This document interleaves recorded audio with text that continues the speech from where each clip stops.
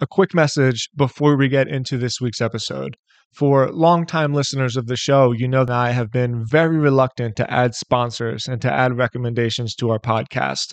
Our priority is to you, to the writers, and to the creators. And so we've held off to make sure that we can find partnerships that we feel good about and products that I can honestly recommend.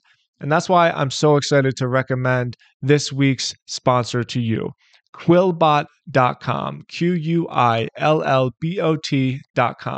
This is a tool that I am personally using to build a newsletter that I haven't announced yet, but it's been hugely beneficial for me. So Quillbot is a paraphrasing tool. And the way that I'm using it is I'm scrubbing long form articles that are very, very in-depth with information that I know my audience will really value and appreciate. And I copy that content and I paste it into Quillbot. And Quillbot paraphrases all of the text into a couple sentences, sometimes a couple paragraphs, to really shorten and pack in the information, which allows me to better piece this information into a curated newsletter that I am sending out weekly. For people that listen, you know that I really, really believe in the newsletter space. We believe that newsletters are great businesses to start, and you should start one. If you want to get involved in online media and start creating a business for yourself, a newsletter is a great place to start.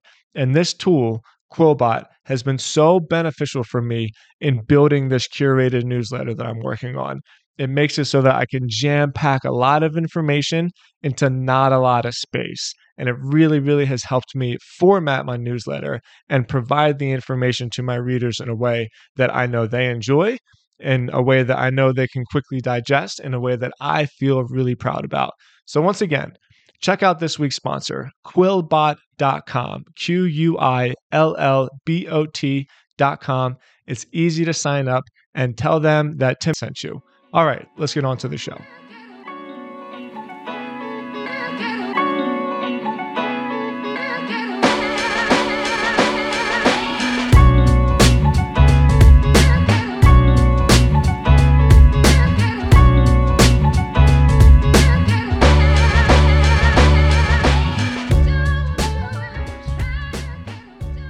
All right, we're live. Yannick, thank you so much for joining me. I'm really pumped about this conversation. Well, thanks for having me, man. Thanks for pronouncing my name very accurately. It's funny that you say that. I don't do a whole lot of prep work for my podcasts, but my last name is Stoddard, and my whole life everybody says Stuttered. And I think about it, I'm like, how the hell did you come up with Stuttered by looking at my last name? And it always bugged the shit out of me.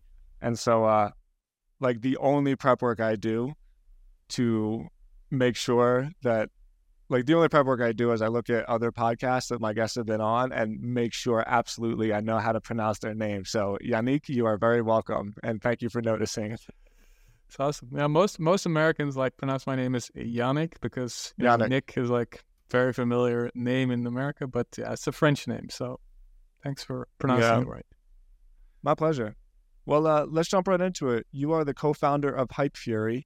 I'm gonna take a second to hype you up, no pun intended, because I don't buy a whole lot of SaaS products. In my view, WordPress and ConvertKit is kind of all you need. And I've built all of my companies through WordPress and ConvertKit, but Hypefury is without a doubt the third leg to that stool, so to speak. I never appreciated social media just because of all the time it takes to log into stuff and write stuff and then come back 8 or 10 times a day. And Hypefury totally solved all of that for me. And it's added a ton of value to my life, man. My Twitter and my LinkedIn accounts are really big parts of my companies. So not really starting off with a question. I just wanted to say thank you, man, because I really, really do appreciate it. Hypefury is the best. And that's why I was so pumped when you said that you would come on my podcast. Cool. It's awesome to hear. And it's also how we want to position ourselves, We take care of your audience growth and we help you gain newsletter subscribers and, build a business around your audience. So exactly how you should use us. That's great. So I'm doing it right, you're saying? Yeah. All right.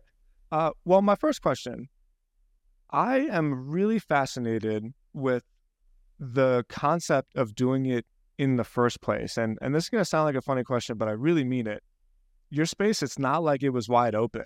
You know, you dove into a market that has, I mean, there's Hootsuite, there's 10 other SaaS companies that have come and gone over the last 10 years that are all about social media scheduling and social media automation. So like, you know, with respect, it was kind of dumb, you know, like I would never jump into that landscape. So what did you see that you thought, no, like, you know what, we can do this. There's an opening here. Yeah, there were big incumbents in the space, definitely. Like, and I didn't start Hypefury. Like, I hooked up with the guy who created it, Sammy, which was like about 4 years ago, a little bit more.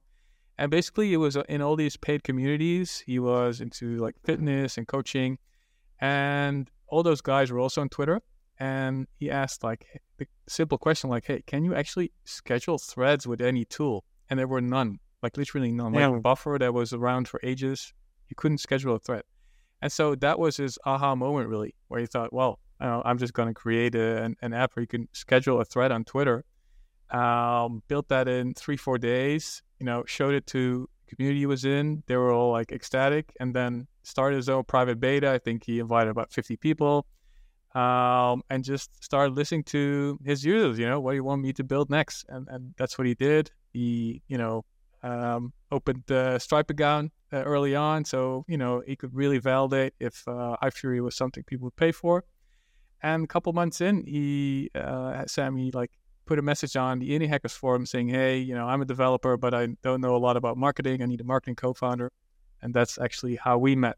And so, yeah, I, left him a message. We started calling. I flew to Paris to meet him, stayed there for the weekend. And then, I showed him for like 2 months that I wasn't just all talk, but I could also do a bit of marketing. I grew Hypefury, and we ended up co-founding it together. That's basically the start of it.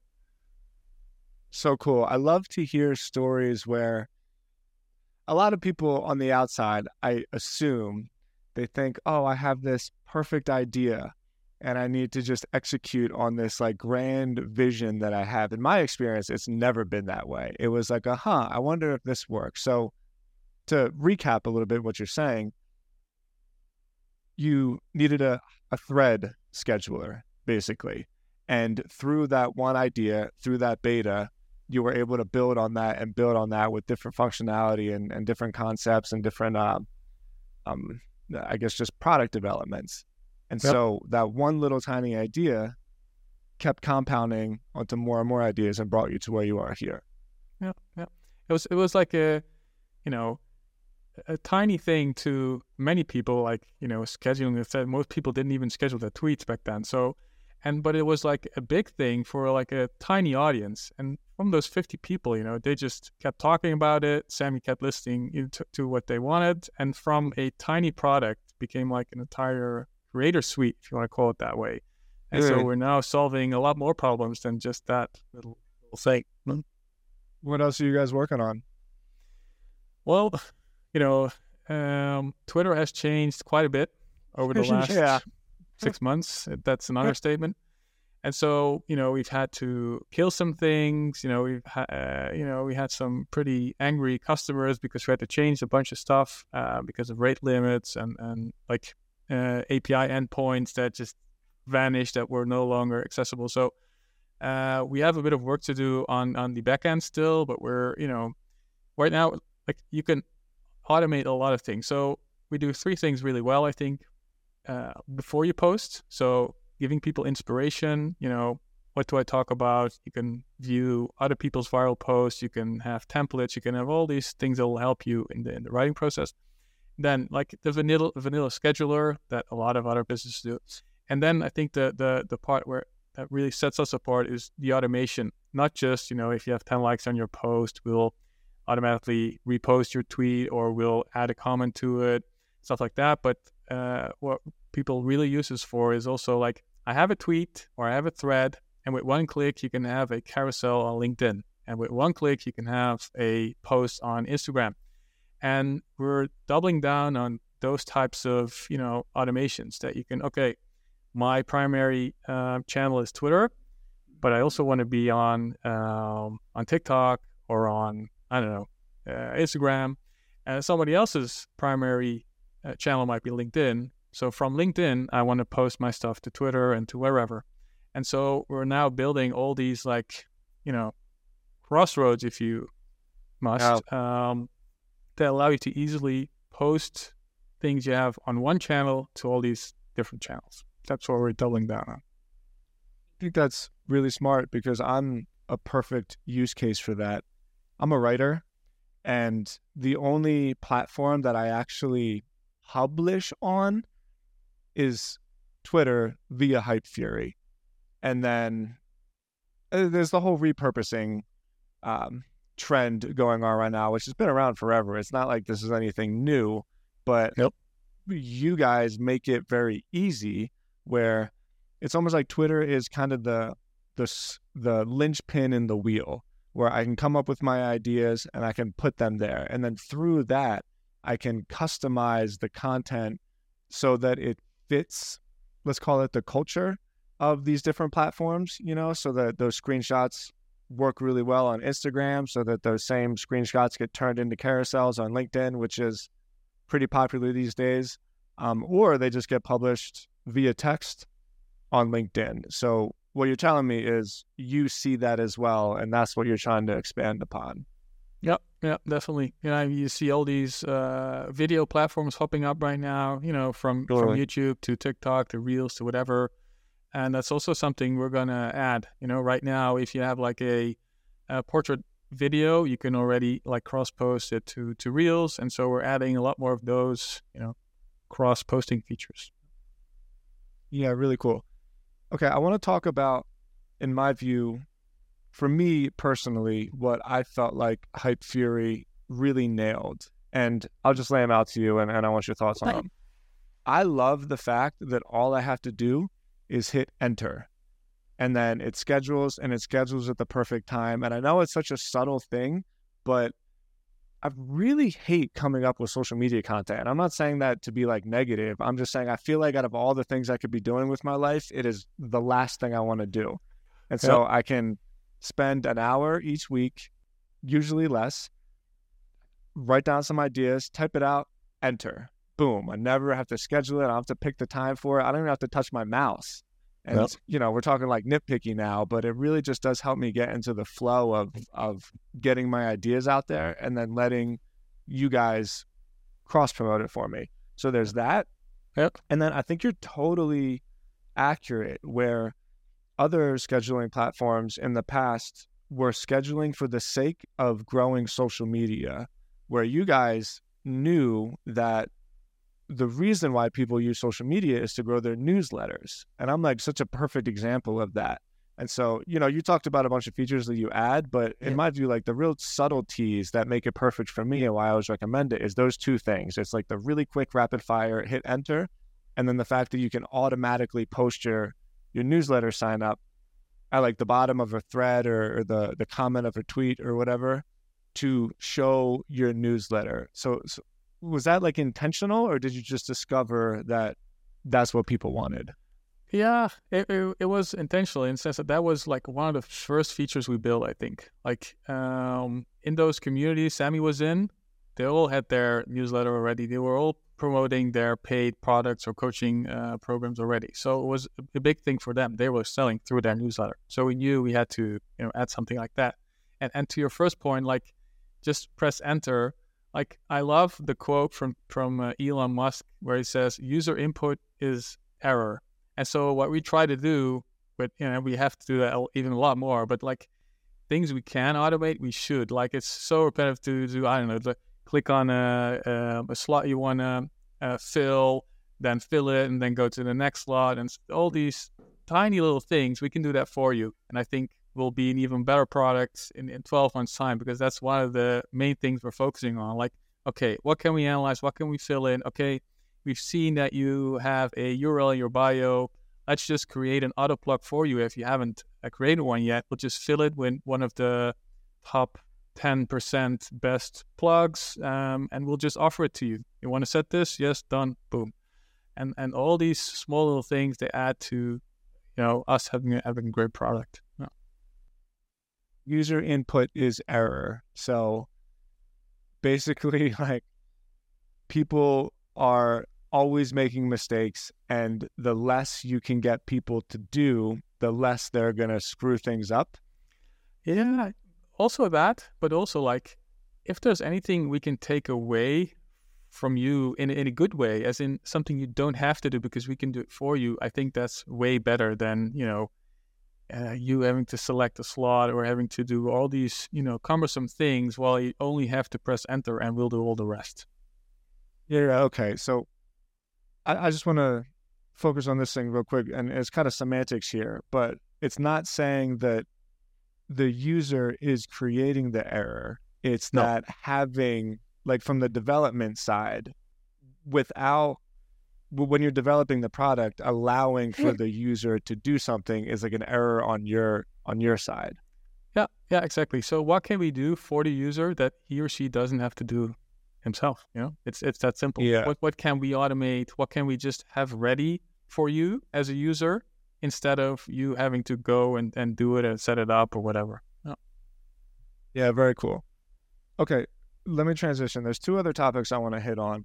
One of them is just the marketing of Hypefury, because you guys have really, really excelled at that, and I want to pick your brain a bit there. But I also want to just get behind the scenes a bit about how much of a shit show it must have been the last 6 months to a year with all of these changes. So when you saw that Elon Musk killed the API, what was it like for you guys? Were you freaking out? Were you panicking? Were you cool and collective? I mean, that must have been nuts. Yeah, it was nuts. So there were, I think Twitter announced something January or February that there were going to be changes made to the API landscape. And then we were like, well, we might have to pay 100 or 2,000 or maybe even 5, but like, that's fine. And then everything will be as it was. But then we started hearing rumors in the market. Like, we were always in contact with other, indie hackers that were creating social apps. And from one of those people, he was actually already talking to Twitter about their new API plans. And there was really only one plan that was going to be there, was the enterprise plan. Well, if you know enterprise, that sounds expensive, and it is expensive. So we literally had no choice. It was, pay zero, but also have we couldn't do anything anymore on the free plan, or pay $42,000 a month and get a lot of access. But there was no in between. And when we first heard that, and then we got scared, as in, damn, we need to act on this. This is serious. We know how Elon, acts. He just does things, and we shouldn't wait. We should act right now.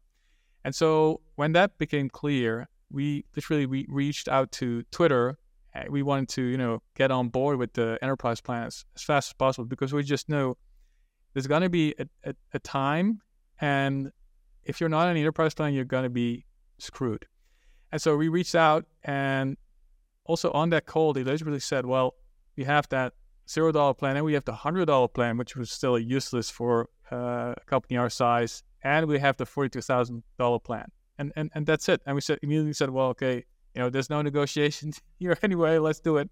And the funny thing was, so we were in the process of becoming an enterprise customer, but we were one of the few. And he actually mentioned that on the call, and we were like, what do you mean one of the few? We had so many competitors back then.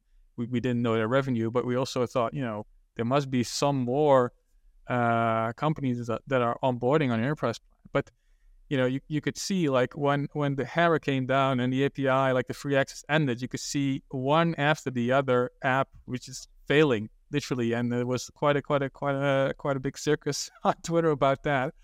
And then on top of it, we were so we knew the $40,000 a month plan was coming.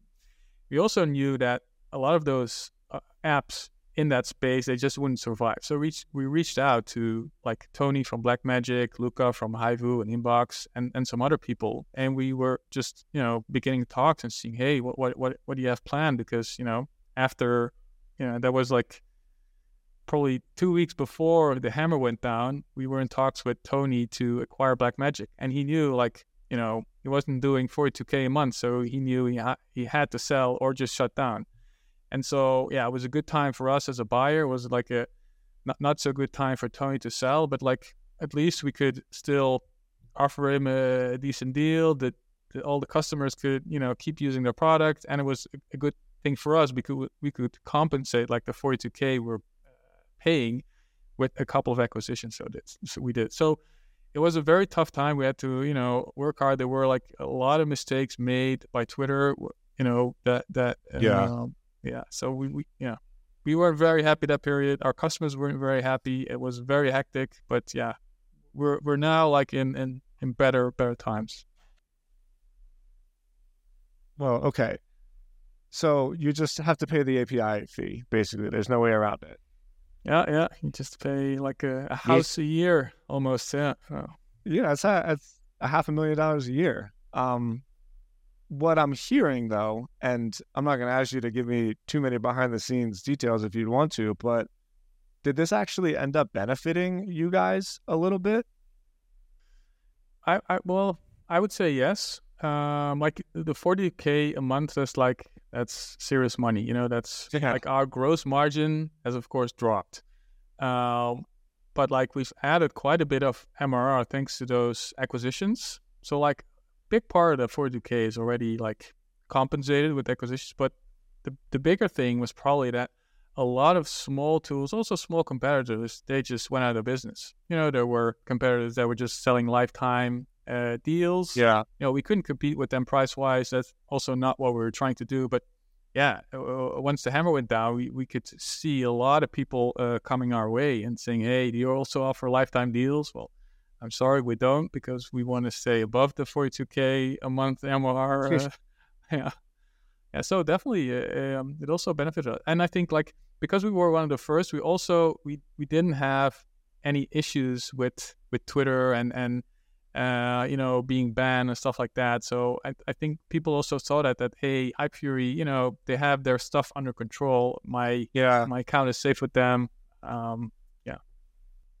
It's not that way. I mean, for what it's worth, you guys sent honest, raw emails about this is what's happening. This is what we're working on. As soon as we know more, we'll let you know. I thought it was actually kind of I remember it well because I paid attention to it because I thought it was a good use case of just the value of authentic honesty, and not like people that are inauthentic aren't honest, but it made me feel like there's people behind the brand that are doing actual things as opposed to, like a PR firm just keeping me on the hook for a while. So kudos to you with that.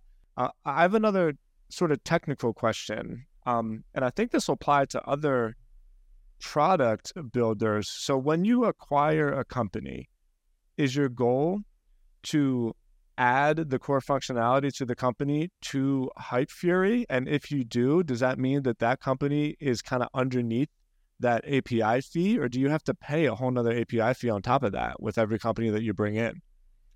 Yeah, so that was actually a big thing for us. When we started talks with Blackmagic, we also informed Twitter that, hey, we were going to acquire, at least that was the plan. And we said that to Twitter, so they could also be like under our enterprise umbrella, so we could still use them while we were in talks and closing the deal and stuff like that. But we heard from Twitter that Blackmagic was in the top 4% of API usage. And so, it was, I don't know, Microsoft, Google, Blackmagic. I don't know, I'm joking, but like they were doing 350 million calls a month. And like the enterprise plan is at 50 million calls.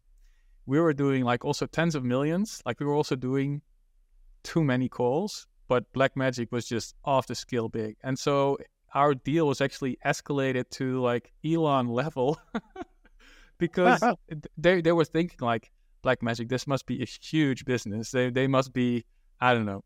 But they were wrong, as in, it was like a very small business compared to all the others. So that actually was a big issue for us. So we had to get the calls down, and we're all now using the same plan. So all the tools we acquired, we're using the same plan, and we're probably for a long time to come, we'll use Blackmagic as a brand, and Hypefury and Inbox, which are like smaller brands, we'll probably integrate them sooner into like our main app. It's a funny thing where media people always want to be product developers, and product developers always want to be media guys. And so I've dabbled in it. I find it much easier just to invest in products than try to find a developer and build them. I'm 0 for like 30 now. It's I'm 2 it's for a good 2. tactic. I've done it a lot as well. Yeah, I mean, tactic. you gotta stay in your lane, and I think I've just gotten older and I've lost too much money to just learn your lessons. Definitely. I was freelancing for a long time, and like 25 to 50% of my revenue, I put that into projects. I bought websites just like you did, maybe at a smaller scale. But yeah, I knew like I'm not going to build things from scratch. It has existing revenue. Let's just buy this and add that as a passive income source. Yeah, I agree. And so I'm always fascinated with because product development seems so straightforward on the outside. You just build a thing and then you sell as many as possible. But with databases, and I mean, you guys are probably on a much bigger database, but the stuff I learned about Supabase and Vercel, there's so many more intricate details that I didn't even know existed. And so once I started learning that stuff, one, I'm like fascinated with those stories, which is why I ask those questions. But two, it's like, yeah, I do not want to do that. Like, I have a hard enough time keeping track of keywords. I don't need to learn API calls. It's very complex. Like I think we were spending $1 or $2K a month on some kind of Google database, and now we switched to Elasticsearch, and we're paying, I don't know, $50 or $100 a month, like for the same thing. It's even faster. So like, yeah, don't get me started. Like I'm not a developer, so I don't know the ins and outs, but I do know like it's a vast landscape and so much choice. Totally. Well, okay, so then let's get into the fun stuff. What's been the biggest channel for you in terms of client acquisition? I have a feeling, although I might be wrong, that word of mouth has been really, really effective for you guys. Did you? Yep. There's people I find that feel like they have a grasp on how to intentionally grow word of mouth. And I'm sure there's strategies there. I don't know them. In my view, it's better just to build the best product possible and let it take control. But so has it been word of mouth? Have you been intentional about word of mouth, or has it been media, marketing, ads, SEO, and that of the likes? Yeah, so word of mouth is definitely a big thing for us. And like we try to like keep our ears open, because like people are constantly in our field, like creating new courses about growing an audience or newsletter or product, whatever. And so we always try to, be top of mind and be open to, collabs. That's also how I came into contact with Justin Welsh. I went on one of his, don't know what it was called, but he did like a LinkedIn masterclass, something like that. Was on there, and after that, we connected, had him on the podcast. Same like with Matt Gray and Kieran Drew and Alex Mathers and all these people. I just try and be in contact with them. I'm not so big in building an audience anymore, like my personal audience. I'm way more like reaching out to people, finding out what they're up to, if I can help, how I can help. So that was and is a big part of our growth. I would say in the beginning of our journey, like having an affiliate program really helped. It's like it was just me and Sammy. And our first hire was somebody who would do customer support questions, because, that was just a lot of work, and we felt that we could do other things. And so when you start an affiliate program, like you outsource marketing. You have like a marketing agency that works basically for free, and you pay them a commission when they, do a good job. That's been a big thing. And then Twitter in general, a lot of people talk about us on Twitter. And lastly, SEO. Like, my background is more like digital marketing. I had like 600 followers when I started with Hypefury. So I had no idea how Twitter worked. I hired a guy to help me get started and explain a little bit about how it works.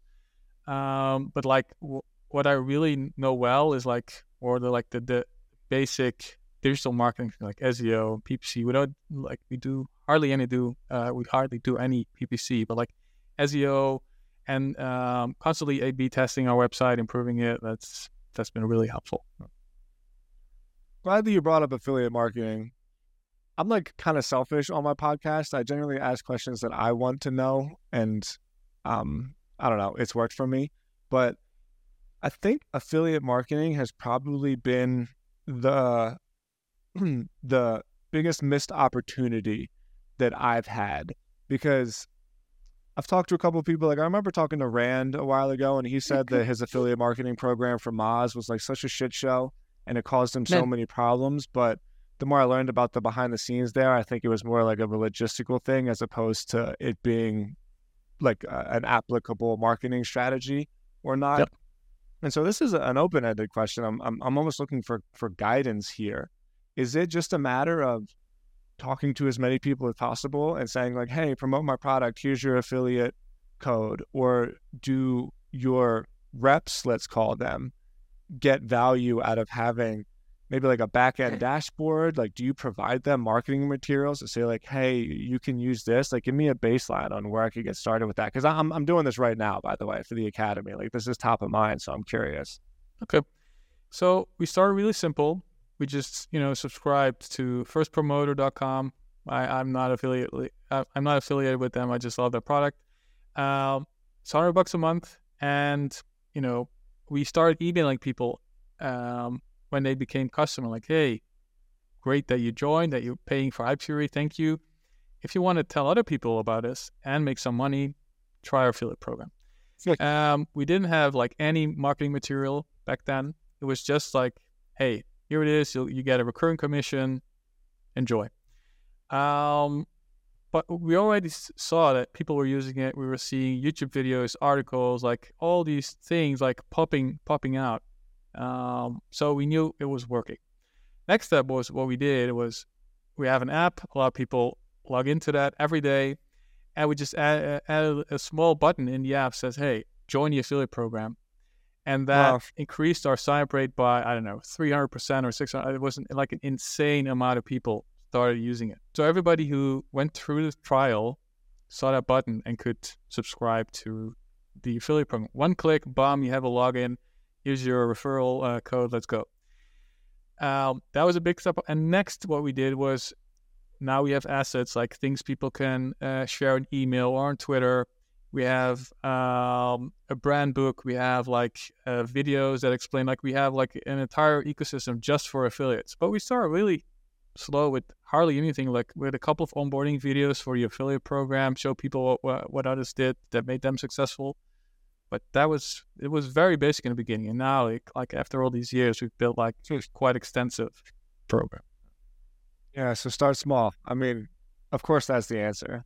Like, start small and then build as you go, right? Yep. I thought there was going to be some kind of shortcut that I could use. Not really. But like some people, they don't care about like sharing an affiliate code. They just like talking about us because we have a cool program, app, and so it's also like getting a feel of like we've spoken to many people that just said, hey, I'll share you. I don't care about the affiliate program or about the commission. Other people said, hey, I'm definitely going to share you the link a lot more if I get a higher commission level or if I get a special discount code or stuff like that. So we always try to tailor, our offer to what people want. And then there's a dark side to affiliate marketing, which is like, and now we've seen that like really increase a lot, is people are abusing PPC advertising and our brand name. And so like over the last few weeks, I think I killed about half a dozen people that were really abusing our brand name and just advertising worldwide on Google. People, doing a brand search, which is basically like it's low key traffic. They know people are going to convert. They click the ad with the affiliate link attached, and Yeah. it was doing, I don't know, 10-20% of our total volume, which is people who were doing something we don't approve. And yeah, we're quick to remove them, but you do have to check. Of course, luckily you have like 30 or 60-day window to check, go through, and you need a couple of tools to do that. But yeah, other than that, I really haven't had a lot of problems with affiliate marketing. That's good to hear. Like I said, this is top of mind, and that does suck. I've worked in the behavioral healthcare space for a long time, and I can't tell you, it's almost one of the guarantees where if we have a client and we build the brand up, there'll be like a lead gen company that just generates clicks on the brand name. And so, somebody searches for the brand, you got the ad at the top, and then the organic brand name that usually goes to the homepage right underneath it. And you got to do something about it, right? But then sometimes I feel like I'm spending so much time trying not to let something happen where I could be spending that time doing something. So Yeah. I'm just relating to you on that one. Like I've dealt with that a million times. That really sucks. It's a pain in the ass. But at the same time, it's like, well, I guess I can't knock it, right?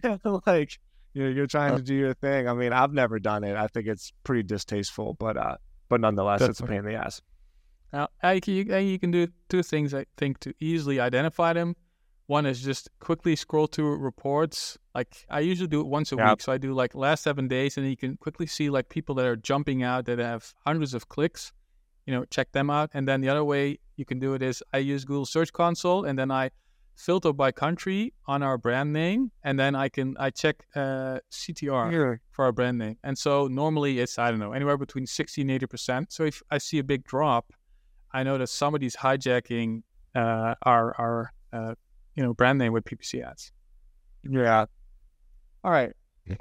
Let's finish thing up. Start finishing this up with a little bit of I want to know where you guys are going.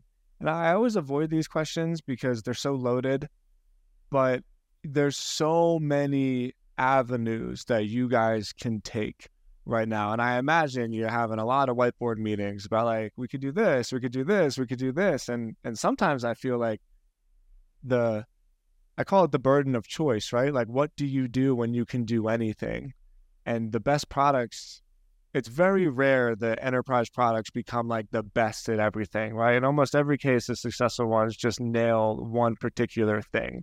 So what is that like for you guys? Because you really are in like the central point of this huge expanding market, which, I mean, there's no reason to think it's not going to continue expanding for the next 10 or 20 years or, I don't know, forever. How are you dealing with all that? Like, where are you focusing your time right now? Yeah, that's a good question. So, one thing we've had a lot of talks on was AI. And like everybody's doing something with AI. Like we have like our tool has just a tiny little bit of AI. And then we think it's mostly for beginner creators. Like, hey, select a couple of your tweets that have done well in the past. We'll create like better version of those tweets. You can quickly schedule them, done. Other tools, they have like very sophisticated, okay, like make this shorter, make this longer, make this more blah. I know, like all these. And I then think about Elon again, who says that the user input is error. And I think, do we really want to do this? Click a button and see, is this better? Is this better? No, it's shit. It's shit. Like everybody uses ChatGPT. Everybody knows that it's based on that. And then, so we have our own like philosophy on it. And we're probably going to do something with AI in the near future, but it's going to be, a lot different than what's out there because, we see our customers literally also use ChatGPT. They have their own API key or whatever. They can just, they have their prompts, everything. We can't really improve that. So we're going to do something else. I can't say a lot about that, but we're going to do it differently. The other thing, and we spoke about that in the beginning, is like everybody has a primary channel. And we're a big believer in, if you only have to do it once, then we should be able to, fill that gap. We should be able to help people to be active on as many platforms as they want. And so we're really doubling down on that. Like we have now it's a little bit everywhere in our app. Like it isn't really clear that if you upload a portrait video that you can actually like upload to Instagram. What we're building like as we speak is like more of a cockpit that shows you like, hey, yesterday you had this tweet, it did well. Would you want to cross post this to Instagram? One click, bam. Nice. And we're going to do a lot more of those types of things. I'm also a big believer in the app is the plan. So a lot of people, they log in Hypefury for the first time and they see this and they think, what the F do I do here? And we're going to, literally for, if you have 10,000 or 30,000 followers, we're not going to do that. But like 80% of people have like below 2,000 or 5,000 followers. I don't know the exact numbers anymore, but a lot of people, they just need a lot more hand holding. And we're going to show them like, hey, you tweeted this yesterday. You can now do this with that, or you can post it to that, or you can, create all these variations. Or, hey, this person replied to you, or, hey, why don't you reply to this person? Because he's in the same circle as people you're already following. He has a lot of followers. We're of course not going to display all that info, but like that's the behind the scenes stuff we're going to do to make it easier for people to grow their account. Just have them more of a cockpit feel, give them prompts like, hey, this is something you can do, that is something you can do. And we're literally what we're doing right now is analyzing like, okay, how many times a day do you need to comment? Like everybody's saying, I don't know, 5 or 10 or 50 or whatever. We want to know, and we want to tell people, we want to say, hey, if you're in this range between, I don't know, 100 and 200 followers, you should do this. And we'll have like more of a little bit of a gamification, like, hey, you still need to try and reply to 3 more people today, or you still need to, create 1, 2, 3 more tweets today. That's something we're doubling down on. Love that.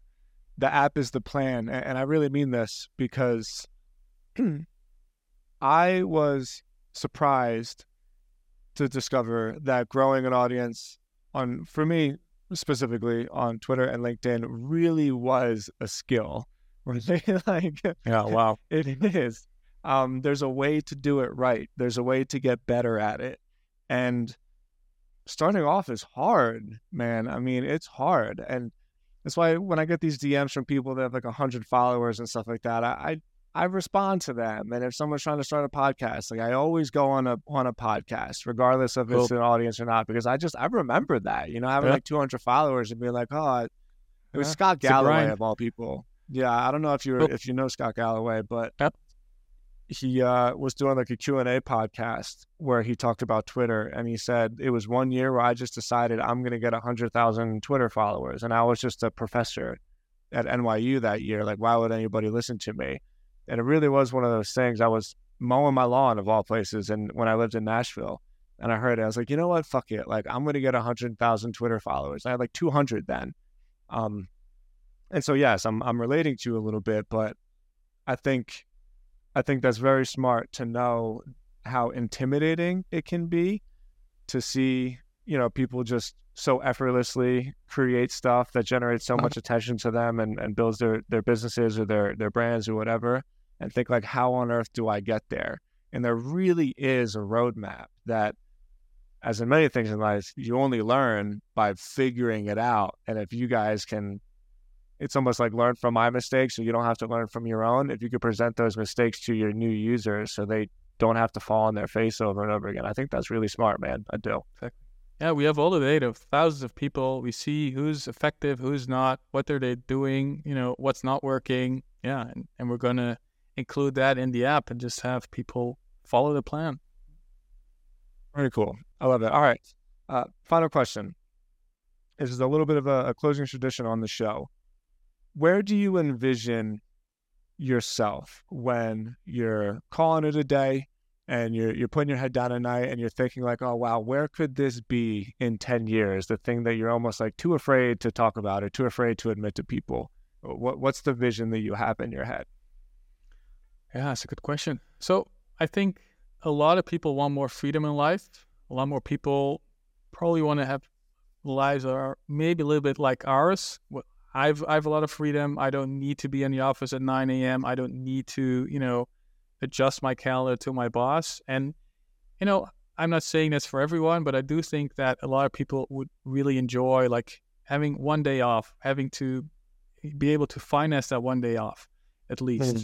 And so my vision for our product is that we can help people, like literally 1 million people in 10 years, to create more freedom in their life, to have a small business that helps supplement their income and have the possibility to go at this full time.